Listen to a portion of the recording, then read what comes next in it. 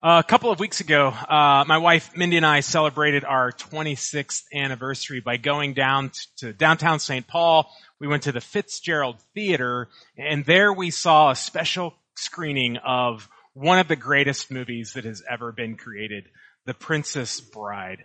It was a ton of fun. There were hundreds of Princess Bride superfans. They were there, and we were all cheering the good guys, and we were booing the bad guys, and everyone was quoting the lines from the movie. And then after the movie, Wesley himself, the Dread Pirate Roberts, the Man in Black, Cary Elwes was there. And there was a Q&A with him after the film was screened. He was up on the stage, and the audience was able to interact with him, and he told us stories about how he got the part of Wesley in the movie, about filming the movie itself, some kind of insights into different scenes that were filmed, the people that he worked with, Billy Crystal and Andre the Giant, had some hilarious stories about Andre the Giant. And then after the Q&A, Mindy and I were able to be in a meet and greet where we had the chance to have a couple of minutes meeting with Cary Elwes, and he was able to have his picture taken with us. You can see that picture now. As we were chatting with him, it was kind of they were running people through, but we had a minute to chat with him. He asked us if we had fun at the event, and we said it was great. He asked us, were we on a date night? And we said we actually were celebrating our anniversary. And then he said to us, marriage, that blessed arrangement, which is pretty much a high point of my life. Princess Bride is a movie I have seen countless times. I don't know how many times I've seen it. Started watching it in junior high when it first came out, and have watched it regularly over the years ever since. It's just kind of one of those movies that has, the lines from the movie has taken up residence within me. The quotes just come to mind often in various different scenarios. Mindy and I will quote the movie back and forth to one another. We use it in our parenting. If the kids are leaving, sometimes we'll say, "Bye-bye, boys, have fun storming the castle," and things like that. We'll say, "No more rhymes now, I mean it," and someone will respond with, "Anyone want a peanut?" These lines from the movie have just kind of become a part of us. And I'm sure you have your own movies where this is the case, or TV shows where this is the case, where these things just kind of become embedded in our minds. There's another quote that is like this for me. It's not from a movie.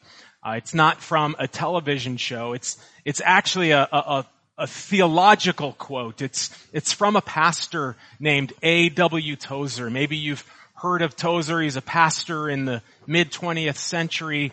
He wrote some very powerful books, and when I was in college and I was wrestling with my faith, I read a couple of Tozer's books, and they were very helpful and very informative for me.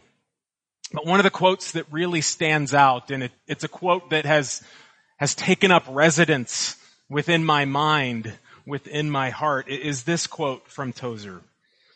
What comes into our minds when we think about God is the most important thing about us. What comes into our minds when we think about God is the most important thing about us. We're in a series called Why Jesus? And in this series, we've been asking questions that are kind of the ground of our faith. Is our faith reliable? Is our confidence in Jesus reliable? Can the Bible be trusted? Is there evidence to support the Christian faith? Is the story of Jesus attested to in history? And what we have seen in these weeks that we've been investigating these questions is there is strong evidence that supports the Christian faith. And I've been encouraged by this. I hope you've been encouraged by this as we've walked through these different ways of understanding the evidence that supports our faith. And it is so vital, it is so important that we understand the grounding of our faith. And yet, I think there is more to the question of why Jesus.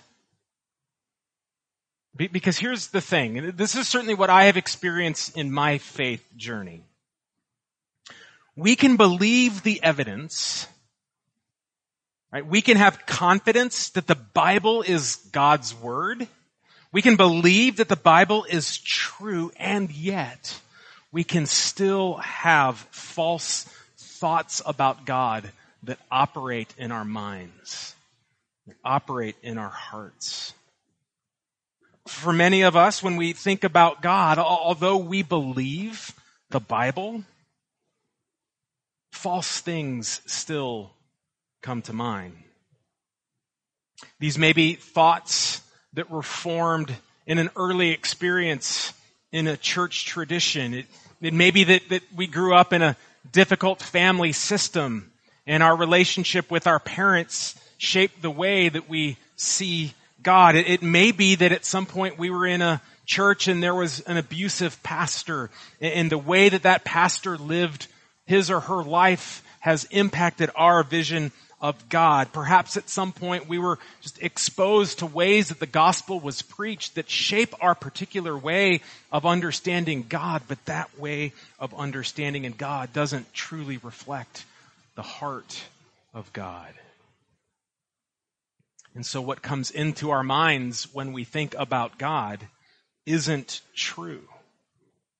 The thoughts that rule our lives aren't formed truly. A misformed vision of God is the operating system that runs in the background of our soul.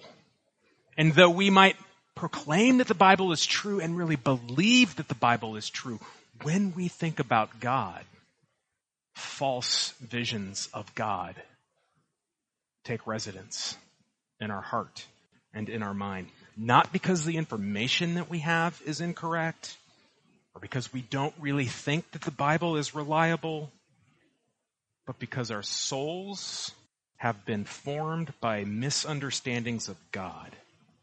And these are what control our hearts. I've experienced this in my journey. I imagine a lot of you have experienced this in your own journey with Christ. We can be convinced that the Bible is true, reliable, supported by evidence, and yet falsehood can still rule our hearts. So what comes to your mind when you think about God?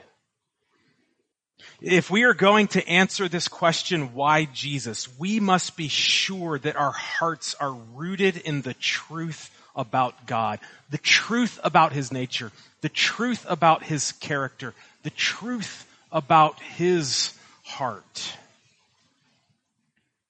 So that's what we're going to explore together this morning as we open up our Bibles to Philippians chapter 2. Philippians chapter 2 is going to kind of take us on a tour of some of the key points of Jesus' life, His manger, His cross, and His tomb.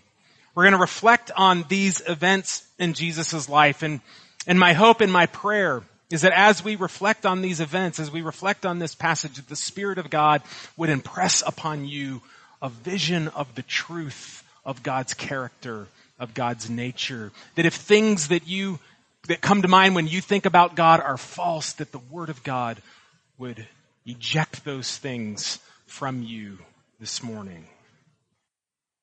This passage is going to place before us the truth of the heart of God. This is a passage that I imagine is probably familiar to a lot of us. Certainly if you've been around the church, you've come to Philippians 2 before. We find the letter, of course, in the passage in Paul's letter to the church of Philippi.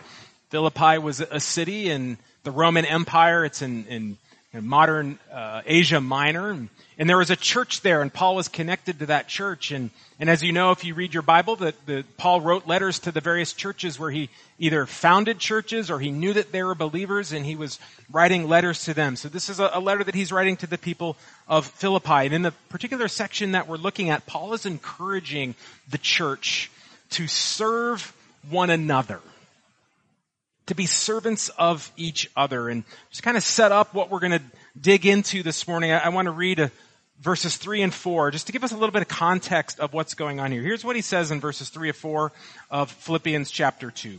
Do nothing out of selfish ambition or vain conceit. Rather, in humility, value others above yourselves, not looking to your own interests, but each of you look to the interests of the others. It's not all about you. Don't make it all about you. You, as a part of the body of Christ, are here not simply to serve yourself. You're here to serve others. And Paul is encouraging the church to have that attitude, to walk in that way in their relationship with one another. And then he follows this encouragement in verse 5 by saying this: in your relationships with each other, have the same mindset as Jesus Christ. So he's saying to them, serve each other. Don't make it all about yourselves. In humility, consider others better than yourselves. Give yourselves for your neighbor. This is essential to what it means to be a Christian. And now he's wanting to direct them to the mind of Christ. And as he directs them to the mind of Christ, all of a sudden it's like Paul is in a musical, because he breaks out in song.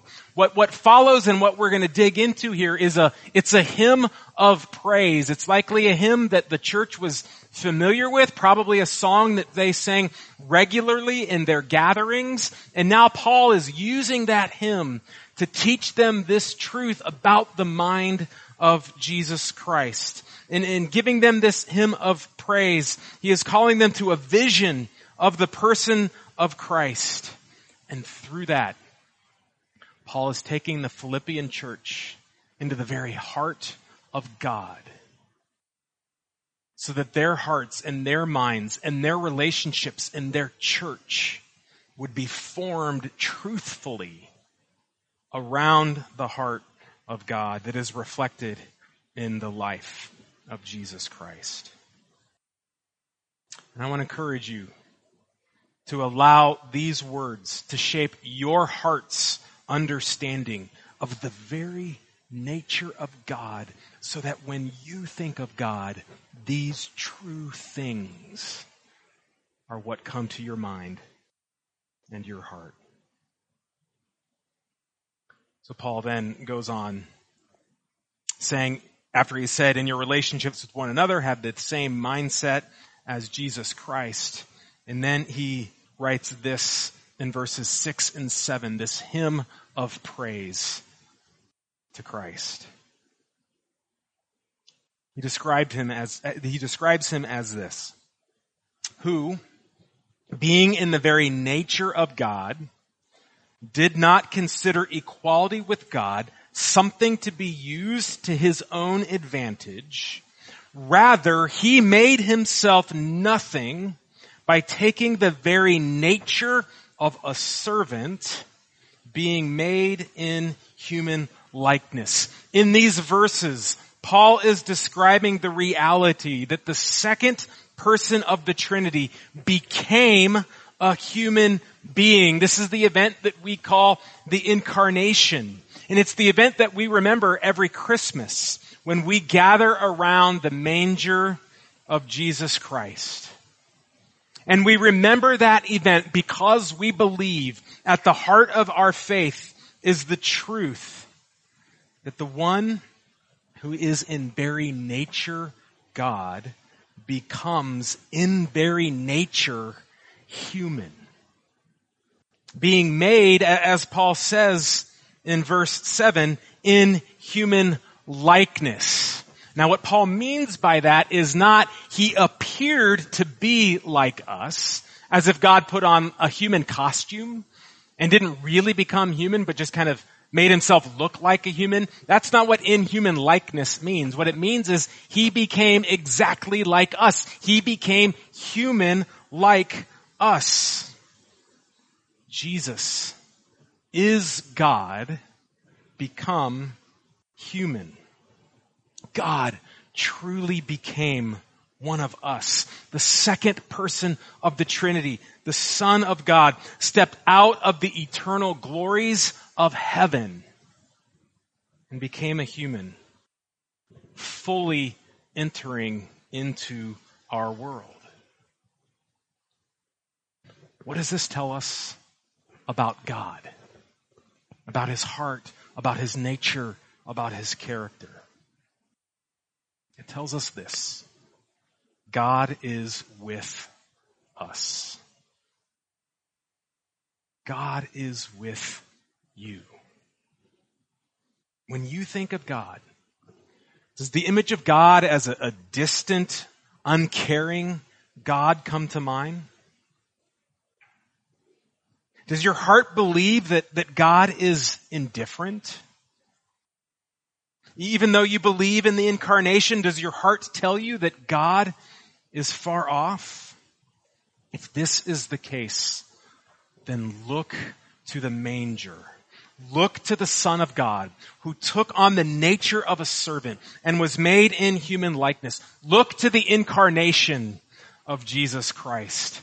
The incarnation of Jesus, this idea that God became human and that Jesus was 100% God and 100% human. This isn't meant to be some kind of a metaphysical formula that confuses us. The hymn tells us it's the opposite. Yes, it's a mystery, but it's also a revelation of something that is true. It is a making known of a truth. And the truth that is being made known here is that God is with us. This is his heart. This is his nature. This is his character. He entered into human history in the person of Jesus Christ. He entered into our shame, our fear, our brokenness, our sin, that we might know him and be with him. We can be with him because he came to be with us. Is this what comes to your mind when you think about God? That God is with you? The manger of Jesus, the incarnation of the Son of God, makes it absolutely clear God is with us. As Paul goes on in the hymn in verse 8, he writes this: "And being found in appearance as a human, he humbled himself by becoming obedient to death, even death on a cross." Here, Paul directs us to the cross of Christ, the event of the crucifixion of Jesus. The cross is what we remember in the season of Lent and on Good Friday, a season that is going to be upon us in just a few short weeks. During this season, we reflect on the passion of Christ.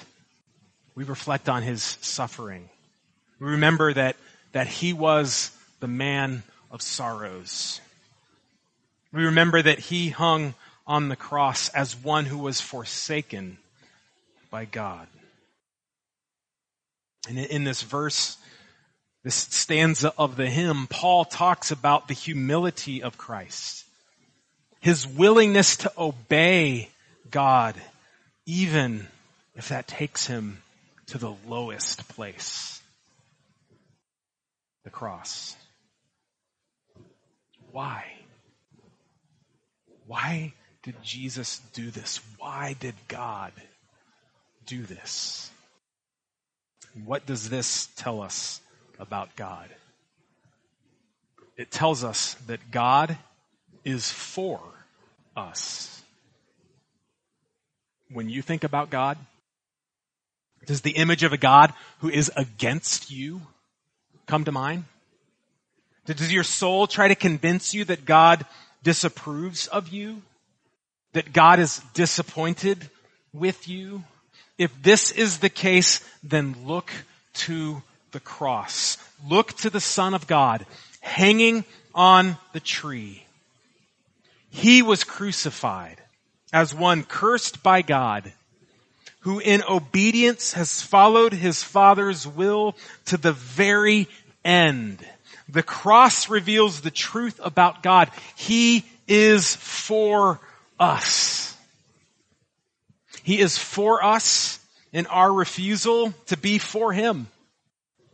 He is for us in our rejection of him. He is for us when we sin against him. God is for us. God is for you. Is this what comes to mind when you think about God? That God is for you? The cross of Christ, the crucifixion of the Son of God, makes it absolutely clear God is for us. The final stanza of the hymn that we find in verses 9 through 11 says this.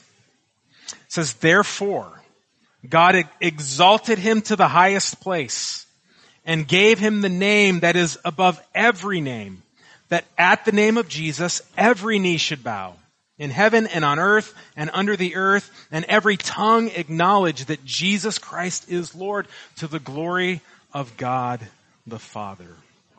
Here, Paul takes us to the eternal glory of Christ in heaven, raised to the highest place, honored above all others. And in taking us to heaven, Paul is also calling us to glance back at the earth, where there stands an empty tomb.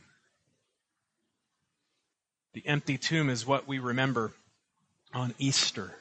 It's the glorious event of Christ's resurrection, his victory over sin and death. In Paul's vision here of the exalted Christ, he is calling us to reflect on the empty tomb, to ponder the stone that was rolled back, the burial clothes that were left behind, the rock slab on which the dead body of Jesus was laid that no longer holds his body. What does this tell us about God? It tells us that God is above us. When you think about God, does the image of a God who is a cruel ruler come to your mind? Does your soul try to convince you that God is a hard taskmaster? That God is a God who sits like a judge in a courtroom above everyone else, proclaiming sentence upon you? If this is the case, then look to the empty tomb. The tomb makes it clear that God is above us, but we must be clear about what this above means. It's not the above of a master who lords it over a slave. It's not the above of a boss who manipulates an employee. It's not the above of a judge who sits elevated over us, casting stern looks at us. No, for we who confess, who acknowledge that Jesus is Lord, this is the wonderful above of the glorious God, the eternally good and gracious Lord. This is the above that your heart was made for. This is the above that our souls are created to glory in. This is the above that our hearts were created to worship. This is why Paul says that every knee shall bow and every tongue shall acknowledge that Jesus Christ is Lord. We are to bow before him because he is above us. But that above is not a cruel above. That above is the glory that you and I were created to behold.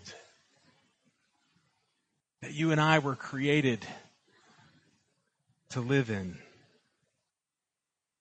Is this the above that comes to your mind when you think about God? The tomb of Christ, the resurrection and the enthronement of the Son of God, make it absolutely clear. God is above us. And we were created to glory in that above. And our hearts will only find satisfaction when we rest them in Him. So, why Jesus? Why Jesus? My journey of faith has been a struggle. I've often said to people that faith doesn't come easily to me. People are often surprised at that, because I'm a theologian, which is a pretty audacious thing to be, by the way. But I'm a theologian, not because I have a strong faith, but because I have a weak faith. Because I have a trembling faith.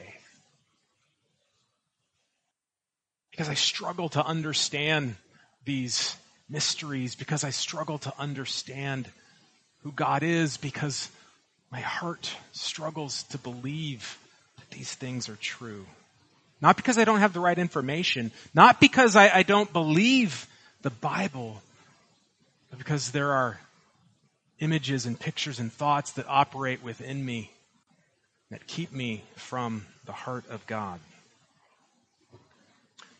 I feel compelled to keep pursuing God, not because I have all the answers, not because I have it all squared away. I feel compelled to keep pursuing God because in the weakness of my faith, I still feel drawn to Him. As I've wrestled with my faith, I've realized there's a lot I don't know. There's a lot that I will never know. But I've come to really resonate with the passage in John chapter 6. When all the disciples are leaving Jesus and He comes to the core 12 and He asks them, are you going to leave me too?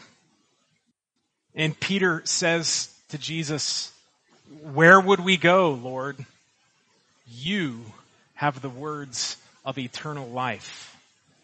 I have often thought of myself, am I going to keep following after Jesus? Am I going to keep pursuing this? And every time I've come to one of those crossroads in my life, I realize I can't go anywhere else. Where else would I go? Because I've believed deep in my soul that Jesus does have the words of eternal life, that Jesus is the one who reveals God.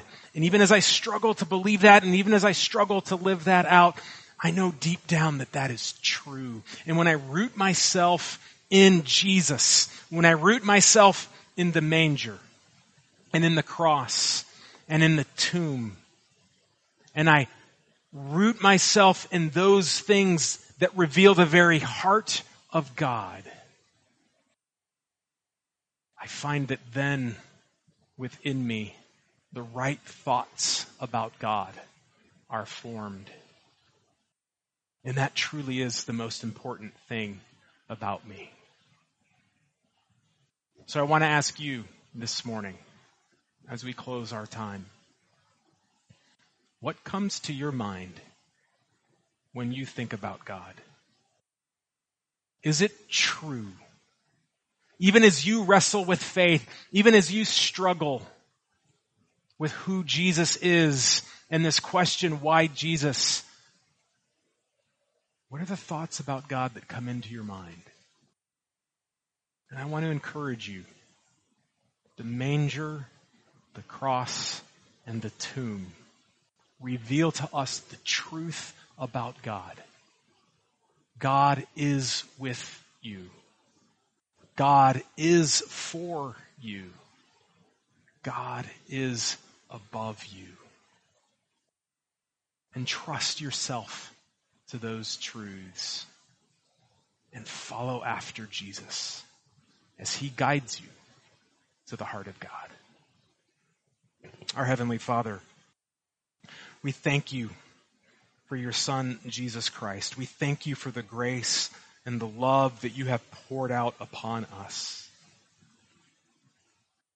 I pray that you would strengthen each of us in our faith. I pray that for all of us who have different ways that our visions of you have been formed that aren't true, that you would use these verses, that you would use your word to be reforming us, that we might trust in you, that we might know that you are good, that we might know that you are love, and that we might walk with you in truth. We pray these things for your glory. In the name of Jesus our Lord. Amen.